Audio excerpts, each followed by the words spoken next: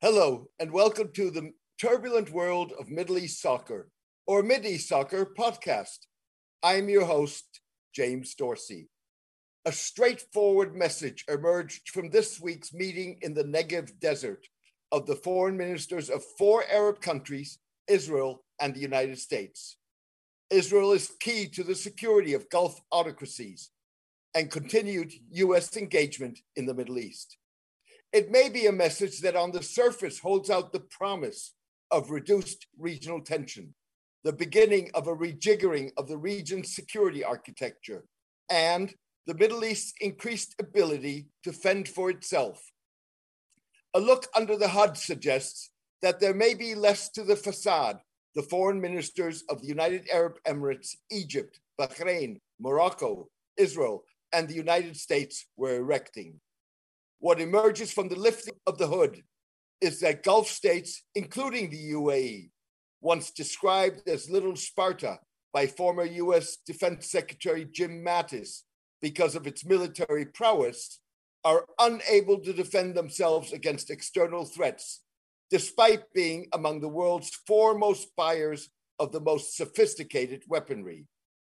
They are also less likely than Israel to keep the United States engaged in the Middle East when Washington sees its critical national security challenges elsewhere. The UAE, like Saudi Arabia, has yet to launch a successful foreign military venture or successfully impregnate its territory against attacks by foreign adversaries. The UAE partially withdrew from the 7-year-old Yemen war without achieving its military objectives, despite leaving local proxies behind, while Saudi Arabia is looking for a face-saving end to the conflict. Meanwhile, the two Gulf states have been unable to protect their infrastructure and oil facilities from missile and drone attacks by the rebels, and potentially by Iran itself.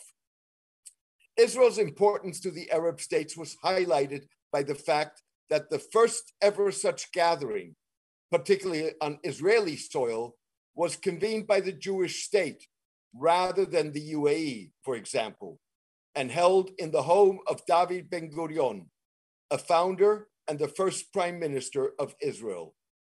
To be sure, the Ukraine crisis has brought the Middle East significance back to the fore, whether it relates to the diversification of the supply of oil and gas to Europe, the Middle East's impact on security beyond its borders, or stability in an era of defiance and dissent, with the rise of the specter of food riots in various Middle Eastern countries because of a spike in commodity prices. By agreeing to attend a gathering in the home kibbutz of Mr. Ben-Gurion, whom Palestinians hold co-responsible for their plight, Arab foreign ministers were further underlining Israeli power in the region. They also ignored the fact that the series of killings in recent days of Israelis by apparent Palestinian lone wolves suggests that the Palestinians are as much part of Israel and the region's security equation as is Iran, the Houthis, or Lebanon's Shiite militia cum political party, Hezbollah. The killings occurred on the eve of a month of major religious, Muslim, Jewish, and Christian holidays that could spark emotions at sensitive sacred sites in Jerusalem. Moreover, the Palestinians and others will have noted that at a time when Russia's invasion of Ukraine dominates headlines, 3 of the 6 participants in the summit, Israel, the UAE, and Morocco, occupy foreign lands and or have intervened militarily in conflicts beyond their borders. King Abdullah of Jordan, together with Sudan, the 2 other Arab countries that have recognized Israel, made a point of visiting Palestinian President Mahmoud Abbas in Ramallah on the West Bank on the day of the summit, rather than joining the gathering. Israel conquered the West Bank during the 1967 Middle East War.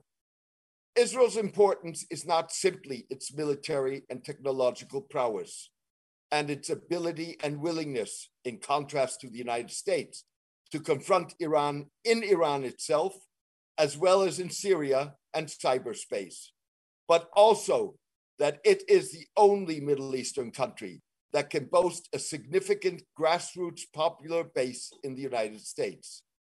That gives Israel the kind of sway in Washington that cannot be obtained by spending millions of dollars on the services of public relations and lobbying firms. It also means that amid the suggestion that the United States may be reducing its commitment to the Middle East to better focus on the Indo-Pacific and Europe in the wake of Ukraine, Israel is the one regional state that will retain Washington's full attention. As a result, Israel is increasingly likely to play a part, and already frequently has, not only in regional security, but in relations between the United States and various Arab countries on multiple issues, including arms sales. Ben-Gurion would have been proud that given Arab perceptions that the US is engaged in retrenching in the Middle East, it is Israel being welcomed by key Arab states, expanding its regional profile and at least partly filling that void, said Washington Institute for Near East policy analyst and former US official David Makovsky. Thank you for joining me today. I hope you enjoyed the podcast. A written version of this podcast is on my blog, The Turbulent World of Middle East Soccer, at www.jamesmdorsey.net. Please join me for my next podcast in the coming days. All the best and take care.